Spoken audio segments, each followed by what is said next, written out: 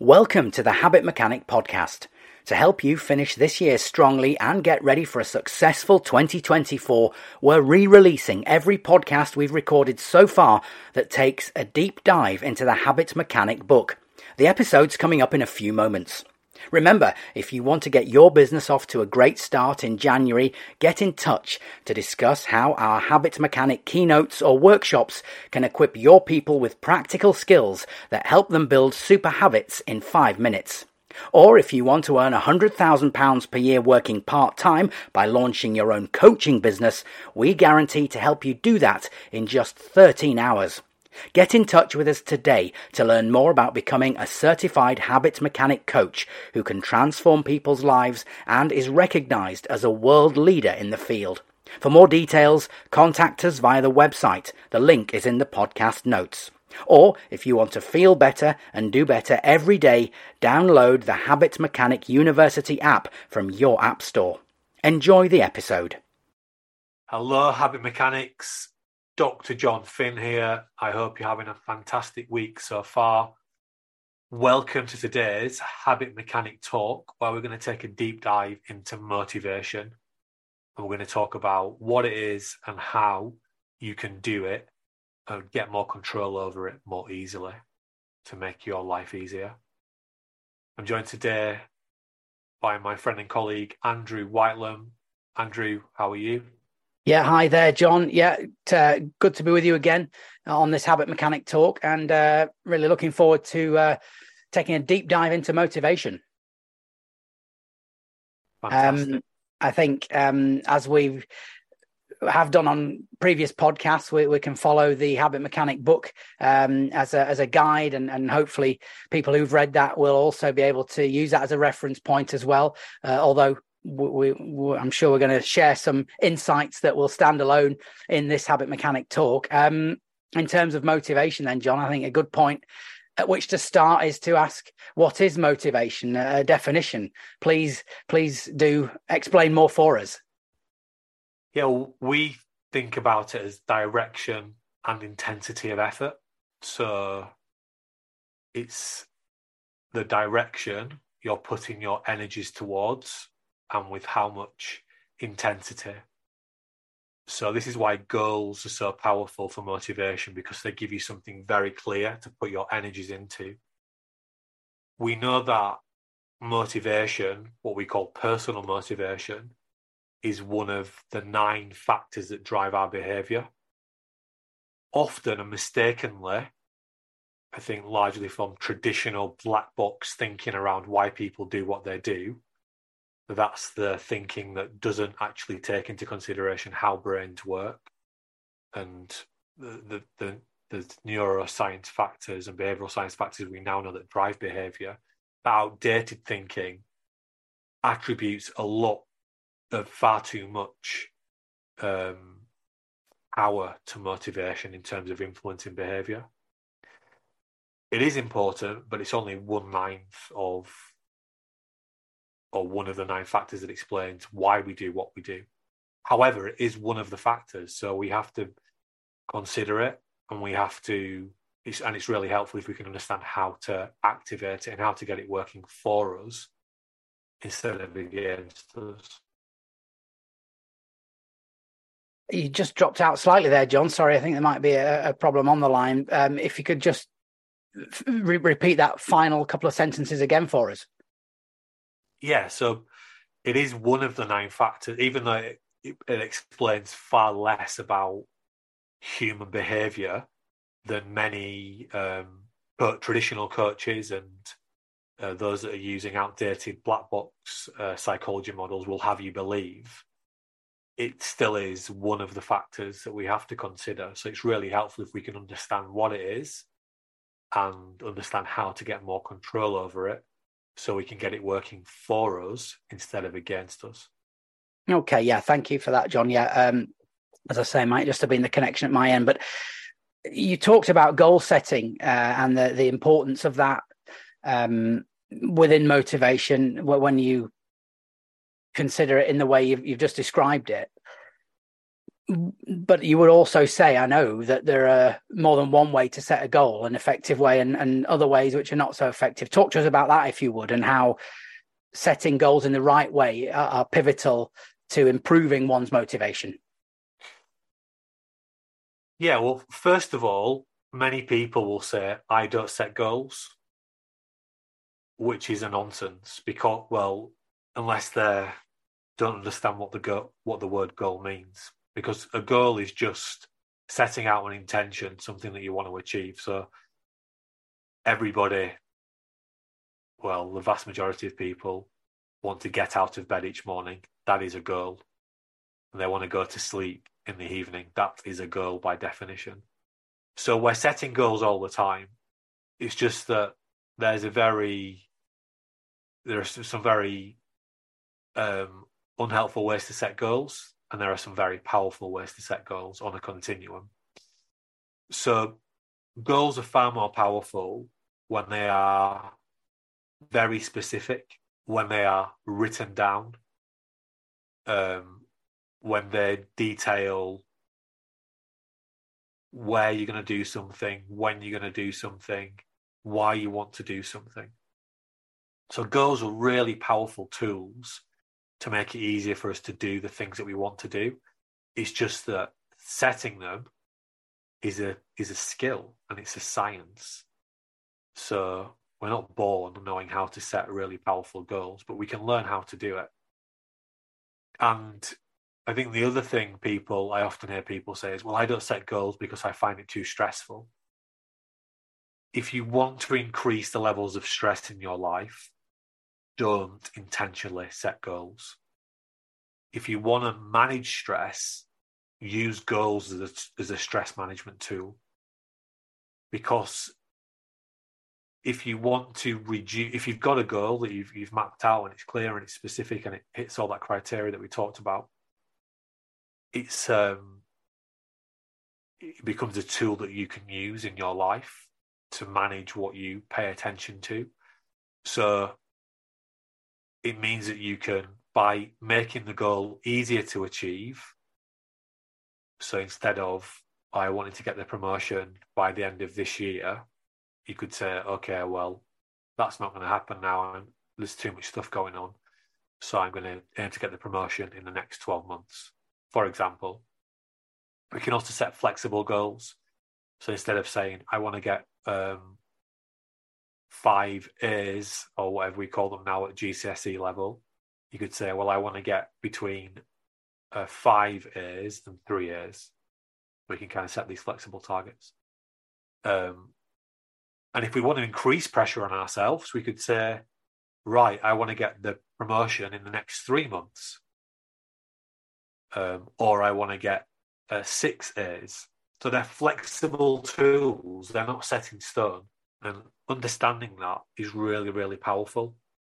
So goals are something we're all doing all of the time, even if we don't think we are. And maybe counterintuitively for some, they are fantastic stress management tools when you know how to properly use them. And as you say, then goals provide that framework pivotal to our motivation. You talked about them needing to be specific, and then obviously gave that example of flexibility. But what you're saying essentially is a flexible goal is specific enough, is if I'm expressing it in the right way. If a goal's not exact, like when I need to achieve a 10 out of 10 in something, or need to be able to achieve, I don't know, a certain time in a race, to use a sporting comparison, as long as there's enough specificity in the goal, that's okay, is it?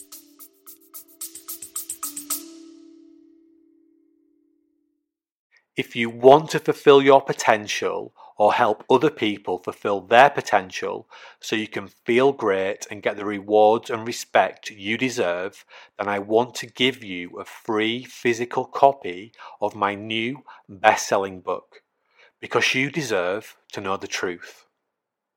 The most important things for fulfilling your potential are not tips, tricks, hacks, therapy, coaching, meditation, breathwork, goal setting, journaling, or finding your why.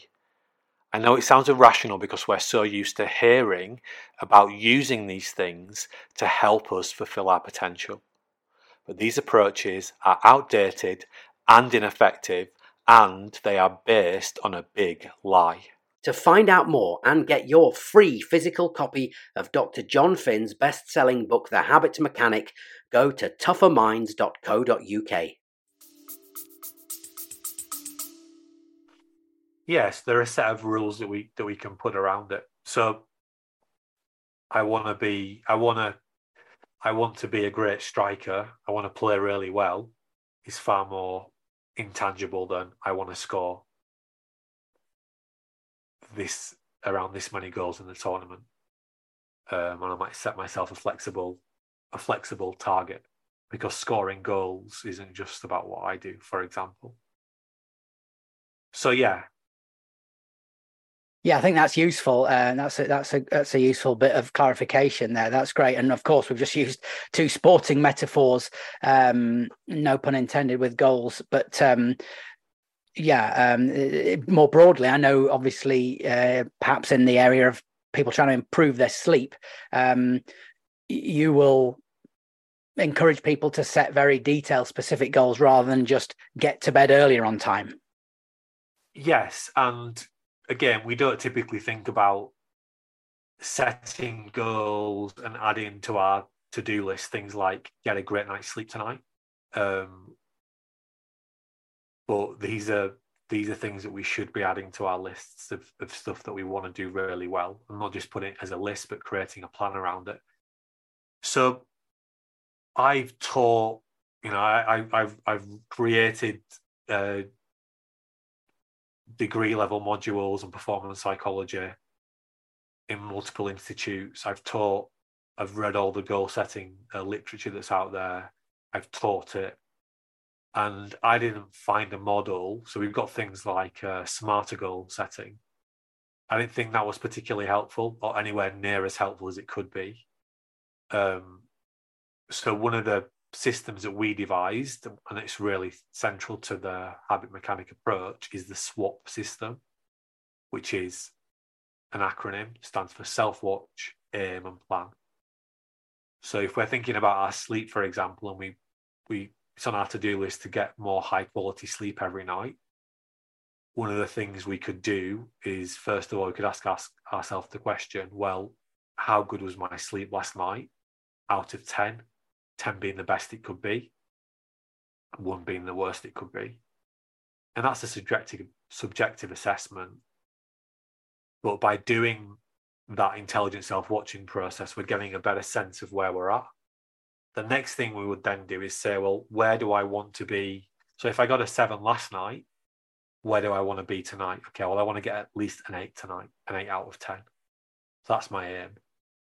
But in order to make that aim a reality, we need to create an intelligent plan. So we might say, well, in order to get an 8 tonight, I need to be in bed reading my book or I might say, well, that means that I need to get at least 7 hours in bed tonight. So my plan to help me to achieve that would be in bed reading my book by 10:30 tonight.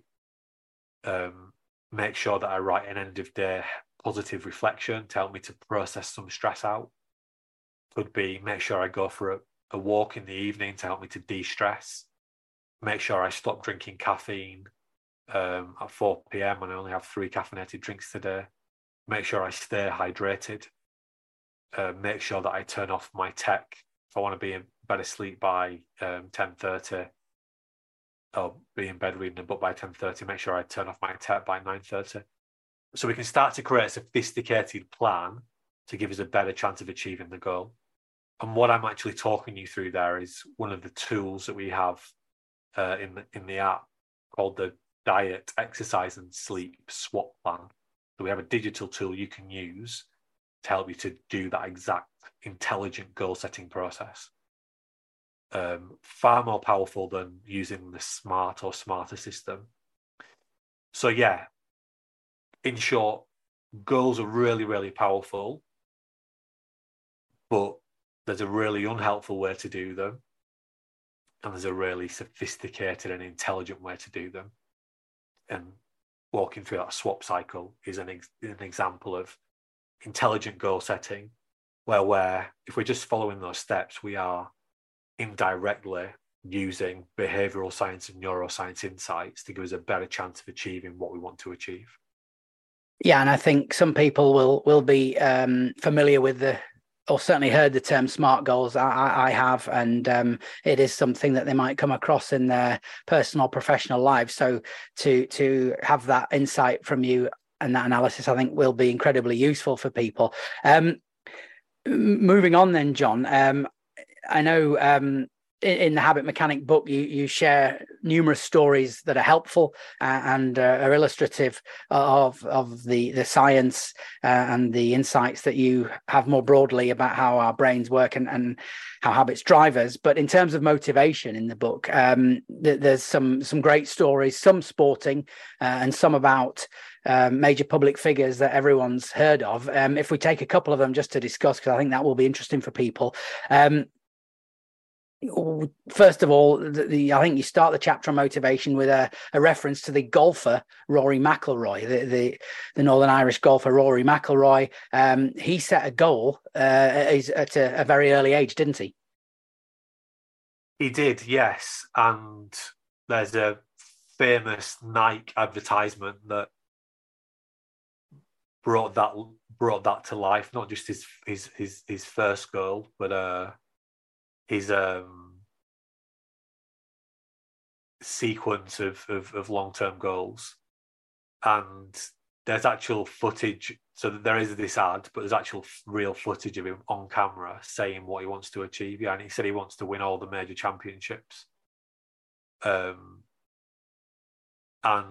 it demonstrates that, yeah, you can have some genetic factors that make it easier for you to play a sport like golf. You could have some genetic factors that make it easier for you to learn playing a sport like golf. But setting very clear goals about what you want to achieve is super, super powerful, and they activate something called a self-fulfilling prophecy. Now, one story that's not in the book, it's another sporting story. I just watched this at the weekend. You see this all the time with high-performing people. I was watching the documentary, the Arnold Schwarzenegger documentary, because my brother said it was good and told me to check it out. And he's sitting in his hometown in Austria. And whatever you think of Arnold Schwarzenegger, he has had an exceptional career. He's had no right to do the things that he's done, moving from bodybuilding to elite Hollywood A-list actor into politics, and then into politics. Almost have these three separate careers, all at the top.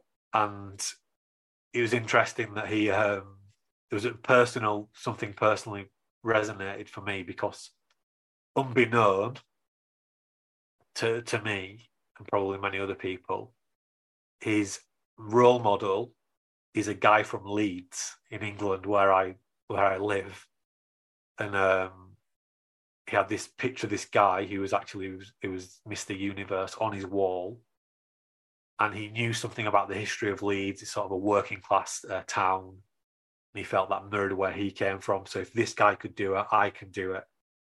And he talked very, very almost microscopic detail about how he would visualize himself winning the Mr. Universe tournament, laying on his bed. So again, you see these stories, and there are numerous ones in the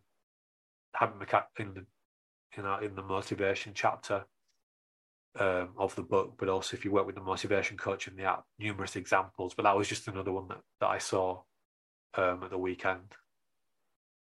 Yeah, it sounds fascinating. I didn't know that Yorkshire had such a heritage in bodybuilding, and an inspirational one at that. But there you go. And yeah, I think if Arnold Schwarzenegger hadn't been born outside the US, many people would be touting him for a presidential candidate too. So you're absolutely right in what you say about his success in three different areas. Just going back to Rory McIlroy, John, obviously, and the parallel with what you've just described is clear too. He set those lofty ambitions and those lofty goals as a youngster. He's not achieved all of them yet. I think he's won some of the major titles. But how will that play then with his ongoing levels of motivation? Because he hasn't achieved everything yet. How can he make that work for him, I suppose, as well? Yeah, I think it's a very idiosyncratic thing. What we can take away from goals is that they direct our attention onto something and they make it easy for us to put the efforts into working towards and achieving the thing that we want to achieve. Golf is a really interesting case study. For those that don't know, there are 4 major championships in golf. These are the big flagship tournaments that everybody wants to win. It's where you make your name. If you win one of these tournaments, you become a multimillionaire overnight.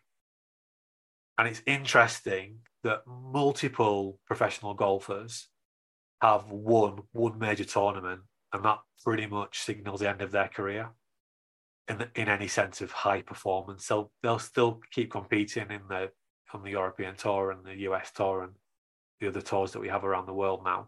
So they'll still keep being a professional golfer and making a great living, but their peak, the other end of the continuum, their peak when they win one tournament. The other end of the continuum is someone like Tiger Woods. Whatever you think of Tiger Woods, he is one of the most phenomenal athletes we've ever seen. And he very clearly stated that he wanted to beat, not just like Rory McIlroy, who said he wanted to win every single major championship.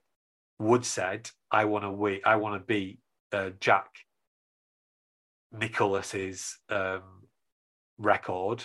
Jack Nicklaus won 18 major championships. Tiger Woods said, I want to win more than 18 major championships. Now, when he set that goal, people said that's ridiculous, because the world's changed since people like Jack Nicklaus was playing golf. But I think Woods now is up to 14 or 15 major championships, which is an unbelievable feat in the modern history of golf. There was a point a few years where he just won every single one of them. And even in recent history, he came back and he won, I think, the US Masters a few years ago against all the odds, after having his spine fused and all this kind of stuff. So my point here is that for some people, setting a goal of 18 major championships is a non-starter. For other people, they might set the goal knowing they're never going to achieve it, but it will drive them on to get 14 or 15 that they wouldn't have got otherwise if they hadn't have set the goal for getting 18. I know personally, I like to set goals that are really ambitious, knowing that I might not achieve them, but I'll achieve an awful lot more if they're really lofty, because I'll push myself harder. Whereas for some people, setting those types of goals is going to do more damage than good. So I think what we have to do is recognize the science. It's about attention. It's about getting our PFC onto something. It's about getting our brain and Hugh on board to say, come on, this is worthwhile. This is going to be really good. That's the science, but you've got to know what you're like yourself in terms of, if I set something that's too ambitious, it's going to turn me off because it'll really play on my mind if I don't achieve it, and I'll worry and I'll beat myself up. Or I need to set something that's a bit easier to achieve just to give myself some forward momentum. Yeah, so I wonder if we could say then, I don't know what you think about this, John, but as you say, just to dwell on the world of golf, and I don't think it matters if you follow the sport or not, the lessons are there for us all to see. Tiger Woods, as you say, had catastrophic injury, which needed spinal surgery or something like that. Certainly put him out of the game, didn't it? And it was a crippling blow to him, metaphorically and literally, perhaps, when he had the injury. But yeah, he did come back and win. I think it was the US Masters, as you say. So I suppose that proves he had the motivation to come back and test himself in a very harsh environment that is the professional golf circuit. Yeah, so without that having set the goal out, he probably wouldn't have come back. He probably would have retired because it's better for his health. And that, there is a fine line here. We see there's a great example, and I talk about this athlete in the book quite a lot. A guy called Johnny Wilkinson, probably one of the best rugby players of all time. Very famous he's sort of talked about as the David Beckham of rugby union. Very famous in the Clive Woodward era, but also famous for being injured and overtraining and stretching himself too far in an era where he was at the forefront of a transition from an amateur sport into professional sport. But then at the end of his career, getting it right, where he went to France and he won multiple major championships, etc. So there is a balance to be had. And this is why the central piece on your journey to becoming a habit mechanic is developing your habit mechanic intelligence so that you learn more and more about yourself and more about what is achievable, what is helpful for you in terms of the sort of goals that you set, etc. I was just speaking to someone on a call, and they was actually saying how the habit mechanic approach has changed their life. They're a senior executive. They said, I've been into high performance all my life, and I thought I knew a lot, and I've read the book and I've put the ideas into practice, and this person wants to go even further now and look at he wants to become a coach. But just saying, I thought I knew a lot about myself, but reading the book and putting the tools into practice and using them to support my team, for example, it's taken me to an entire another level. So we've got to understand ourselves, and we do that via developing our habit mechanic intelligence. It's the only way to do it. If you're stressed, if you're unmotivated, if you're struggling to be the manager or leader you want to be, if you're struggling to be the parent that you want to be, it's not coaching that's going to help you to do it better. It's not reading a book that's going to help you to do it better. It's changing your habits that will help you to do it better. And the only way to do that is to become a habit mechanic. And the only way to do that is to develop your habit mechanic intelligence. Yeah. Okay. Well, fascinating, John. And I know we've focused on the sporting arena just in the last 5 minutes or so, and specifically golf. But again, in the Habit Mechanic book, I know you share another fascinating story about personal motivation that's not related to sport, and perhaps something that story that other people can relate to more readily, specifically about the highly successful, world-famous, world-renowned author J.K. Rowling. Now, if you would just take a moment or so just to reprise the story for us. It didn't start like that for her, did it? No, so she gave a very famous Oprah Winfrey interview where she unpacked this journey to becoming Joanne Rowling, to becoming a world-famous author. And it wasn't a straight line. She'd been trying to do it for a long time, but she knew she wanted to be a published author as a minimum, with a big publishing house. And she recalls getting the insight about Harry Potter, and she says something like, wizard boy goes to wizarding school, and she got this insight. She started to write. You remember she was on a train when it happened. She started to write the books, but the first book was rejected, I think 14 times by major publishing houses.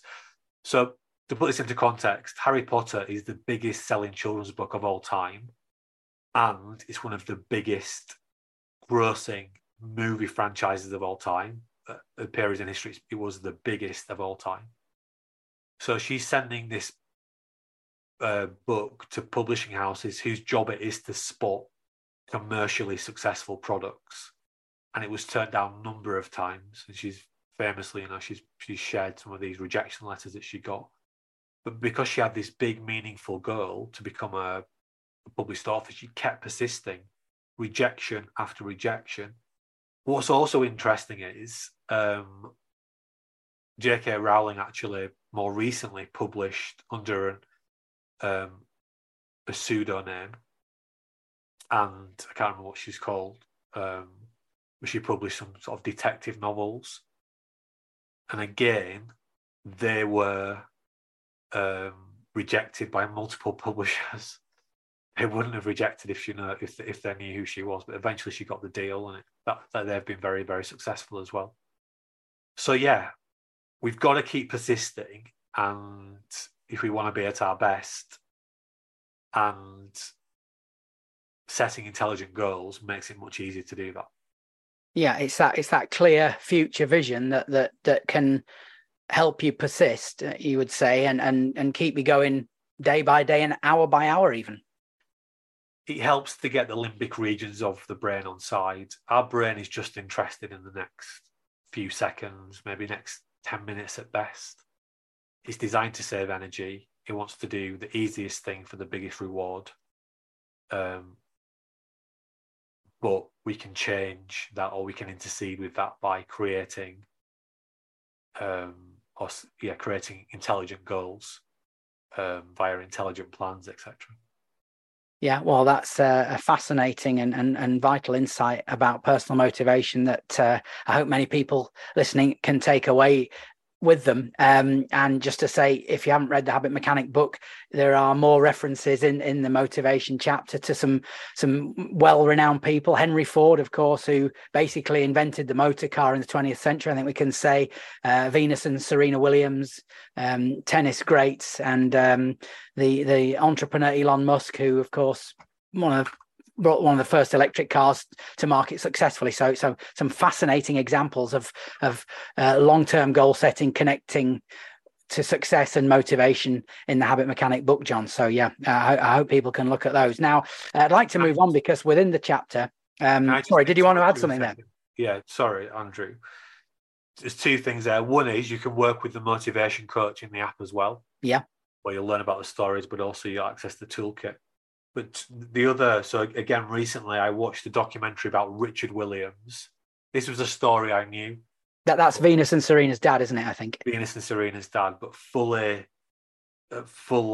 documentary using footage of him speaking, talking about, so he saw the money that professional tennis players were making. And he thought, wow, that's amazing.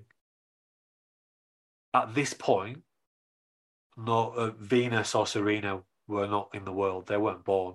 They weren't even being planned to be born.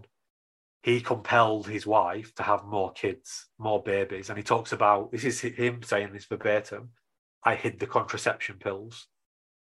This was a grand master plan. And he took them step by step all the way through against the odds to become the best tennis players we've ever seen, female tennis players we've ever seen. It's an amazing story. That is all about planning and setting goals.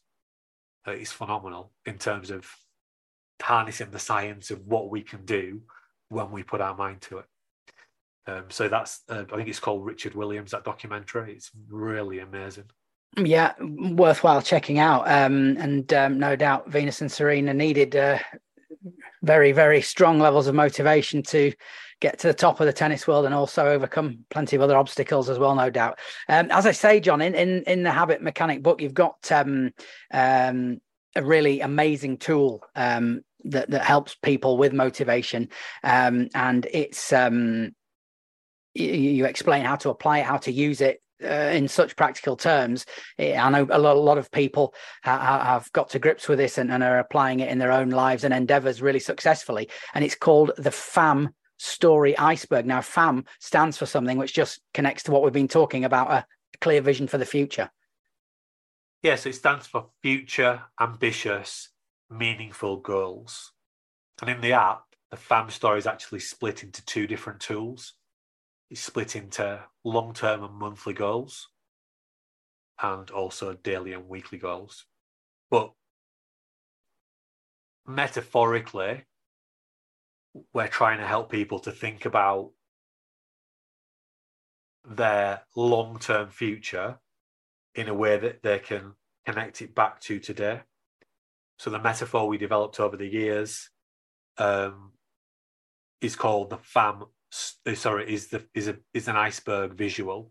So this idea that, and I think that we're drawing a little bit on the late Anders Ericsson's great Anders Ericsson, the guy behind 10,000 hours of deliberate practice research, or really the groundbreaking research that shows us how powerful practice is.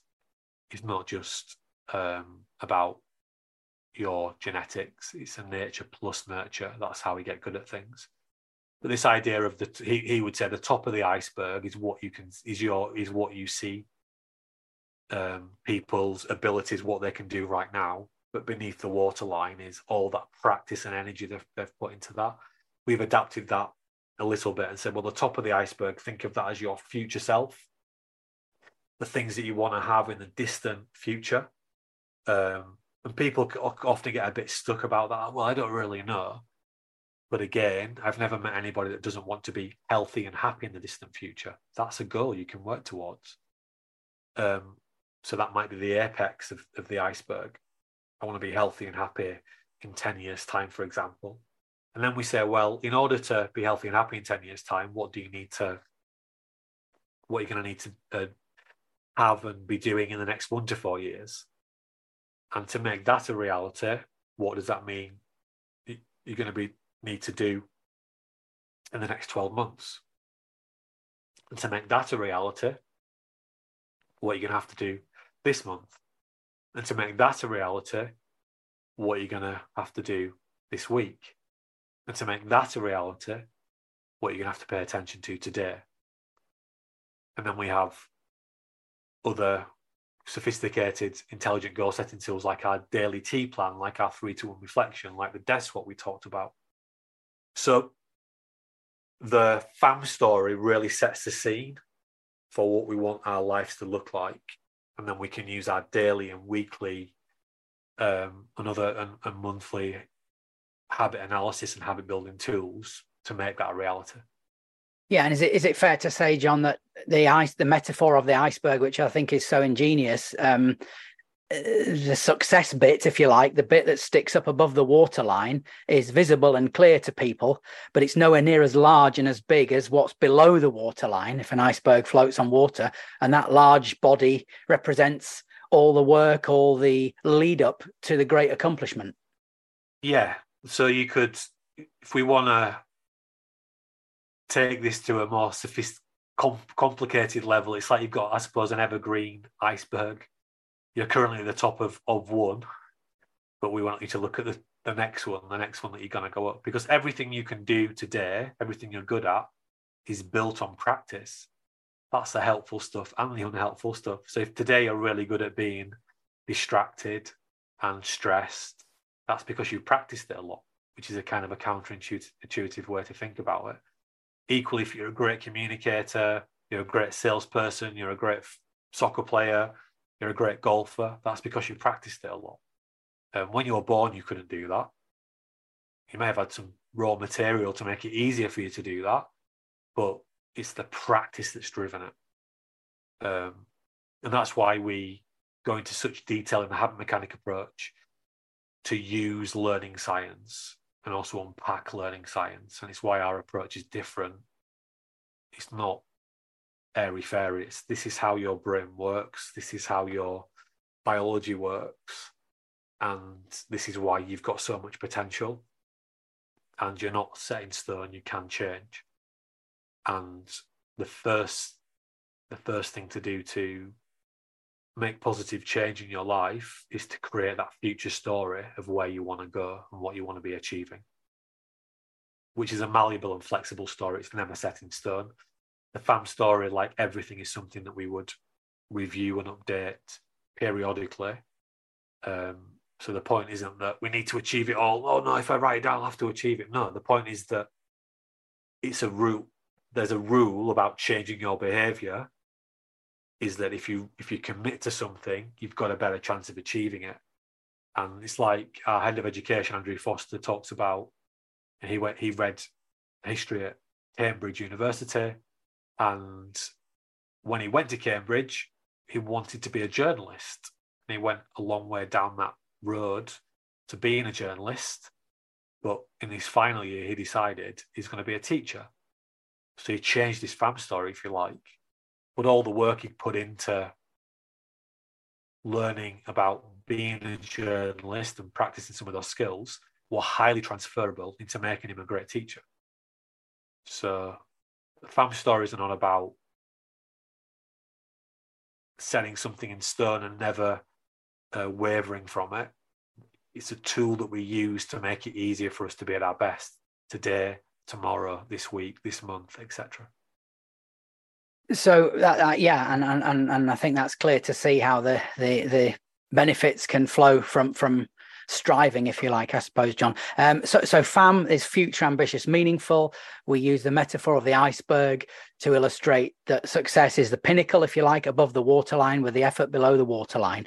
And now I know, of course, that's shown in a really accessible, usable diagram in the Habit Mechanic book, and of course you use that with people in your training programs over the last decade, John, successfully. But just give people an overview, if they would. How would they start creating their own FAM story iceberg?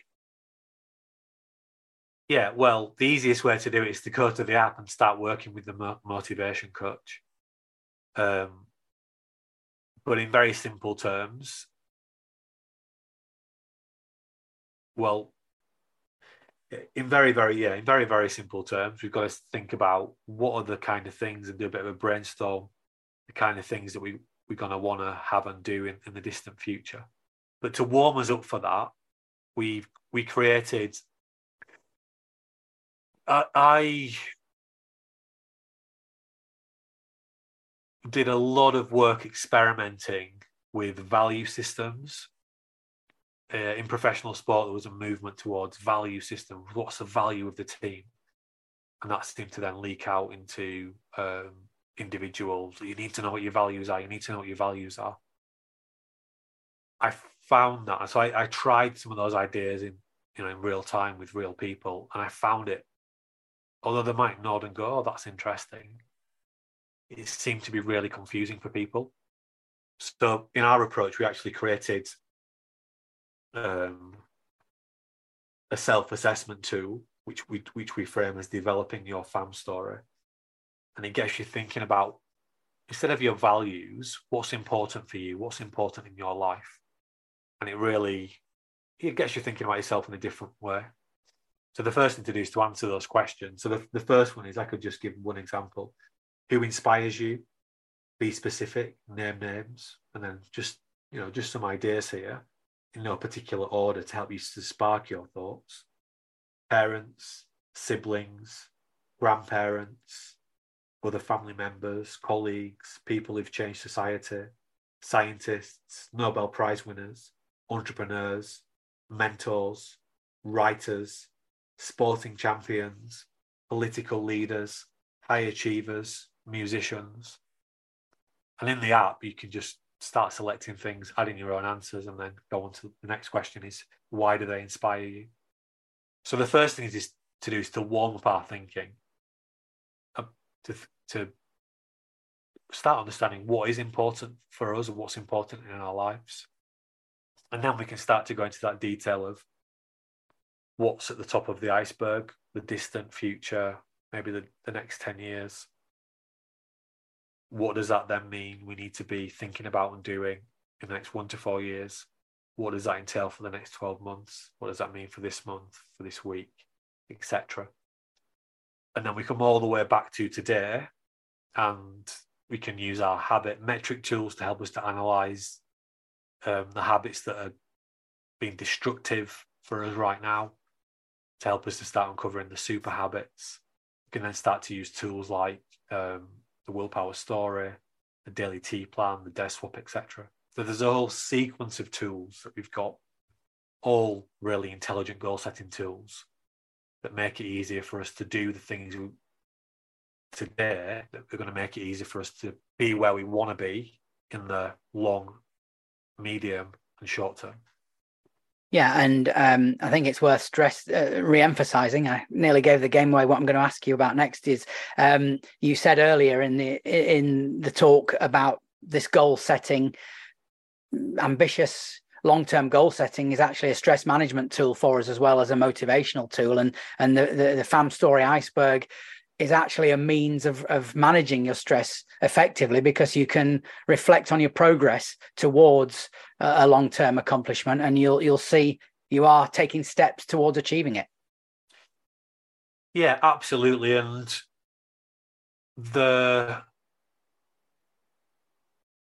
my understanding, this isn't, I don't say it, I've never heard anyone else say this. My understanding is that the most important thing for human beings, for Homo sapiens, is to get control over how they feel and about what other people think about them. That is what every system in our body is designed to do. And this is where I think Sapien is a great book, for example, but I think it misunderstands what humans are designed to do. Humans are designed to control their environments. We haven't deliberately gone out and destroyed other species or our environment. That has happened, but it's because we've got this innate driver to control things. This is why social media is having the effect on the world that it's having, and it's largely negative, is because it gives us the ability to get a quick dopamine hit, which makes us feel better about ourselves, but also it gives us the ability to possibly increase our social status in the eyes of others by creating a great post or by suggesting that our life is that these great things are happening in our lives all the time, when maybe they're not. What's this got to do with the FAM story? The FAM story and our intelligent goal setting tools make it easier for you to get more control over your lives. And one of the central pillars of that, and again, I forget her name. She wrote a book called The Progress Principle, the Harvard professor. So it talks about progress is the most important thing in our lives. I would argue it's not. I'd argue that progress is just an indication that we're getting more control. The most important thing in our lives is that we feel like we're in control of how we feel and what other people think about us. Progress is a signal that is happening, is that we are making progress in our lives towards our goals. We know that one of the key signals of, and if you're feeling anxious now, you're feeling depressed, you're feeling stress levels high, I guarantee you that nothing you feel like you're doing in your life pays off. You feel like all these things you're doing, they don't work, they don't pay off, they don't move you forwards, they don't give you more control over your life. When you do things and then make you feel like you're moving forward, you're getting some progress, things pay off, you feel much better about yourself because you feel like you're in control. So yeah, all those things are absolutely interconnected, and I hope that's a more nuanced understanding of why goals help us to manage stress than maybe we'd see in some of the black box insights out there. They don't get to the heart of the matter. Our brain is designed to automate things that give us more control. And so why does our brain automate beating ourselves up? Because it's making you aware that you're not doing as well as you want to do, and you need to do something else to get more control. But in the world we live in, those habits become out of control because we are just being bombarded all the time with unhelpful things. People might have a few follow-up questions on that, but hopefully it makes some sense. Yeah, absolutely, John. And I think that people should refer to the Habit Mechanic book, and when they see the fam story iceberg, they'll see the applicability of the visual metaphor, and also the way in which you connect everything you've said about setting goals and personalizing your journey towards achieving great things, if you like. They'll see the relevance, the applicability, and the usefulness of it in their lives. I think now, if we can move on, I know, as I said at the start of this Habit Mechanic talk, we're going to follow in some ways the structure of the chapter on motivation in the Habit Mechanic book. And at the end of the chapter, you provide another really amazingly useful guide for us to inform people's understanding of motivation, help them with their motivation, under the heading "Firing Up Your Motivation," which is very appropriate, I think. And you say that obviously people may well have created a future ambitious, meaningful story, a FAM story. They've got an outline of their future. They've got a long-term goal that's ambitious. You say to help them refine this more and develop it more as you go forward. You've got a list of reminders they can use, and I'd just like to go through them with you here now on the talk, point by point, and you can flesh those out for us, hopefully. The first one is make goals more meaningful by asking yourself why 5 times. Now, I know that is quite a long exercise, but briefly, what is that and how does that work? Yeah, well, if you had a title of a podcast, for example, that says 7 ways to fire up your motivation, that might be more meaningful than a podcast that says, what is motivation? But it's trying to move towards the real reason why you want to do something. So so with that J.K. Rowling example is great if we go back to that, because she had this really meaningful, and the Tiger Woods example, and the Arnold Schwarzenegger example, and the Richard Williams example. They all had something deeply meaningful why they wanted to achieve the goals they wanted to achieve. And a really quick way to get to the true meaning of something is just to ask yourself why 5 times. So, for example, you might say, well, I want to be more productive. I need to be more productive than I need to procrastinate less. I need to beat myself up less. Why? Well, I want to have the best chance of doing a great job. Why? Well, I want to get the promotion in the next 6 months. Why? Well, we want to buy a different house in a different part of town. Why? Because that's where the best schools are. Why is that important? I want to give my kids the best chance of going to the best school. So you can go further. Why is that important? Well, I don't want to look back in 10 years and regret not giving them the best chance. So all of a sudden, being efficient and effective with my time today is about being a great parent and not having any regrets in 10 years. That's much more powerful in terms of compelling the limbic regions of our brain to get on board and to get with today's program, and not just to slope off and check social media or the BBC website or whatever, or do the easy work and not difficult work, than just being productive for the sake of being productive. Yeah. Okay. Well, that's very clear and very poignant for many people, I'm sure. The second point on the list, and I know this is also a specific exercise within Habit Mechanic University, and one you detail in the book too, is the second point is on a scale of 1 to 10, how well are you doing your best to be your best and achieve your weekly goals? And we talked about weekly goals being a component of long-term goals, and that's why that question's there in essence, I guess. Yes, it's going back to that intelligent self-watching, holding ourselves accountable for our own efforts. This is all we've got. All we've got is our energy and putting our best foot forwards. And a really simple way to do that is just assess yourself on the scale.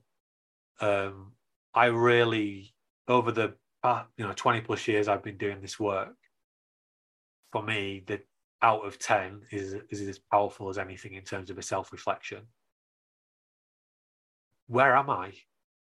It doesn't matter if I'm a bit delusional in either direction. I could be overly negative about my performance. I could be overly positive. We'll get more accurate the more we engage in these types of intelligent self-watching activities. But it's easy to let things slide. Doing intelligent self-watching for some things is really easy, like our weight. We just step on a weighing scale and it tells us there, depending on what type of weighing scale you've got, but you get a clear visual. For our progress on other things, it's a bit harder to measure. So we've got to make it easier. So yeah, we start every day with the T plan. How well did I do my best to be at my best and achieve my goals? We can use the same thinking at the end of the week. It takes a few seconds and it saves us hours. Yeah, fantastic. Point 3 on the list, remind yourself it's possible to make changes and I suppose by implication improve, because you're a combination of nature plus nurture. No one's born to fail or born to succeed. Yeah, it's interesting. I was speaking to a very well-intended coach the other day, a traditional coach who's done the sort of traditional coach training. For me, their job is to help people to do better. That's what they say their job is as well. So their job is to change their behaviour. And they were quite dismissive about learning science and it's a bit too sciencey. Why do we need to know that? Well, because your job is to help people to learn how to automate different behaviours. It's not to coach people, it's to change their habits. And if you're going to help someone to change their habits, you need to understand how learning happens. So this really worries me. You know, I see this time and time again.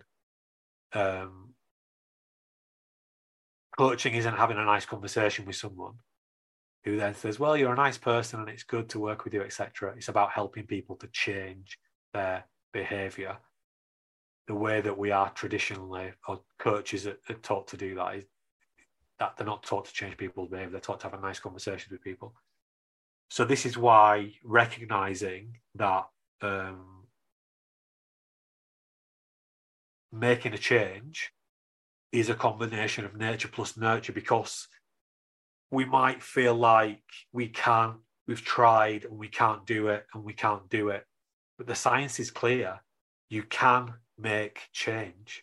You are absolutely capable of doing it. It's just that if you're not able to do it right now, you haven't found the right formula yet.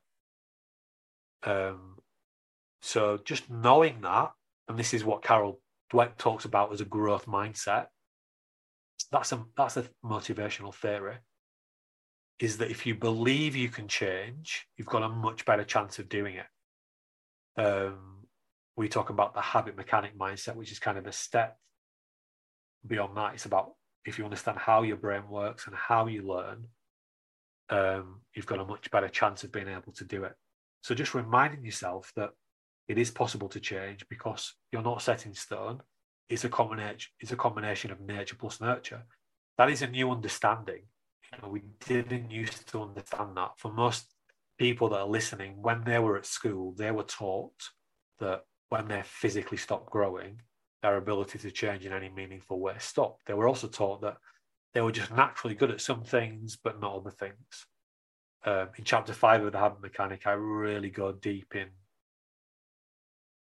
talking about learning, how it happens, nature plus nurture, give some really clear, tangible examples, break down the 10 intelligence factors, the factors that allow us to learn or not. So we can learn, and it's just important to remind ourselves of that.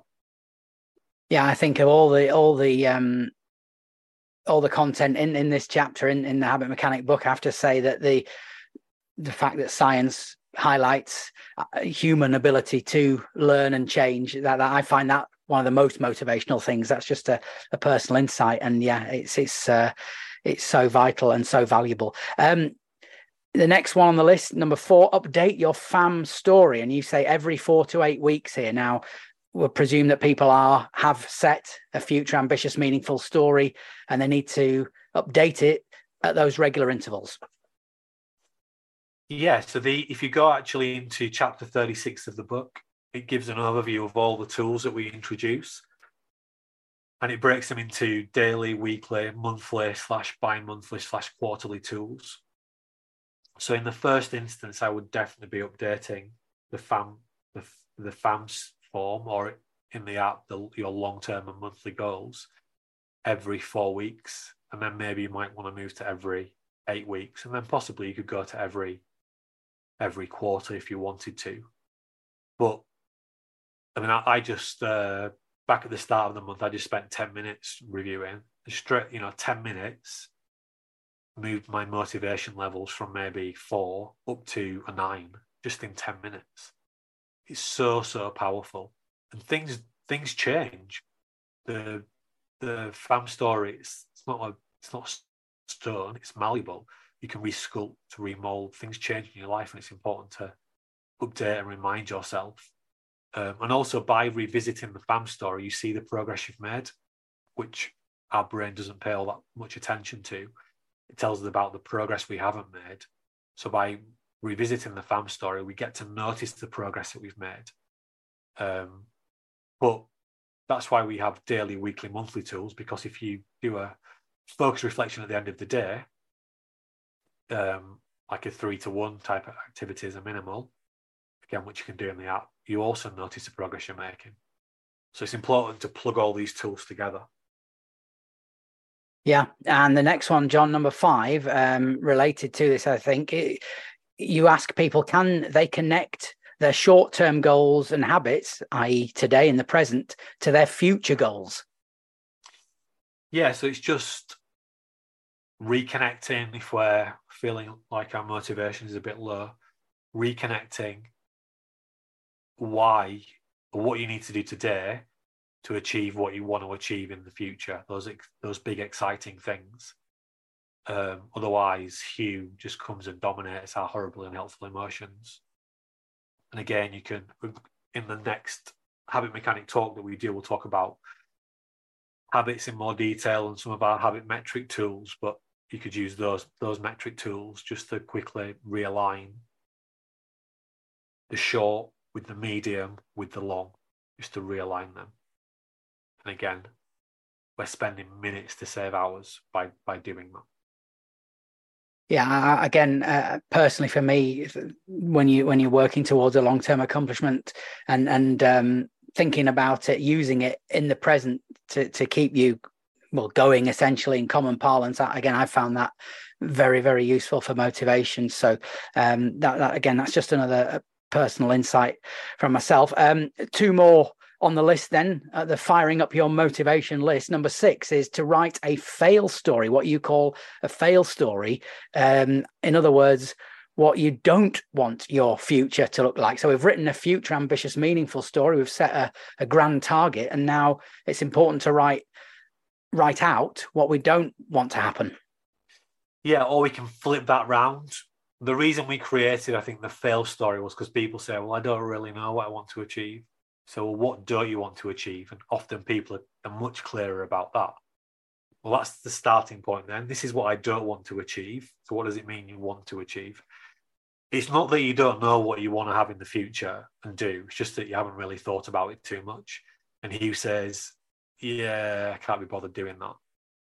What it is interested in is saying, what don't you want to have? That's much more interesting for Hugh, because that's a threat and it's a problem and it's a worry. So we can use that as a foundation, if you like, to start build what we do want to have. So writing a fail story is really powerful. I've never met anyone who doesn't know what they don't want their future to look like. I don't want to be unhealthy. I don't want to be unhappy. I don't want this to happen. I don't want that to happen. Yes, it's a really, really powerful exercise. Again, you can do that really quickly. And you're spending minutes to save hours. Yeah, and I know as we move to the final point on the list, which is about the fail story, to reflect on your fail story and use it as a mirror to help you develop and refine your FAM story. I think you've just explained that really nicely for us. So thanks for that, John. But I know previously you've worked in education and as you say, Andrew Foster, your colleague, continues to do so. And I think a useful example that I've heard you cite before is young people perhaps, and you mentioned it in Andrew's case, but it's worth stressing how young people at the very start of their lives are doing it. I think young people have said, well, I might want to be a dentist or something that requires a specific academic direction, and then they've changed, but still they've benefited by applying themselves to academic study, to rigor, learning how to study things successfully. So they've pivoted, if you like, away from what was a very definite goal, but the journey, the work they did towards that has benefited them. Yeah, because every hour we invest in ourselves, we get back. It's not a lost hour. We never lose an hour, is a saying. You don't lose an hour. The hour you put into yourself, you get back in some way. So if I invested that into my physics GCSE because I thought I wanted to go to do a medical degree, then even if I decide I don't want to do a medical degree, I'm still going to benefit from putting the effort into the physics, even if it's not the physics knowledge, just me learning how to put my best foot forwards and create great habits around study. That's going to be beneficial. So yeah, this is all about developing your habit mechanic intelligence, and whichever field, if you want to be healthy and happy in the distant future, there is a lot of commonality.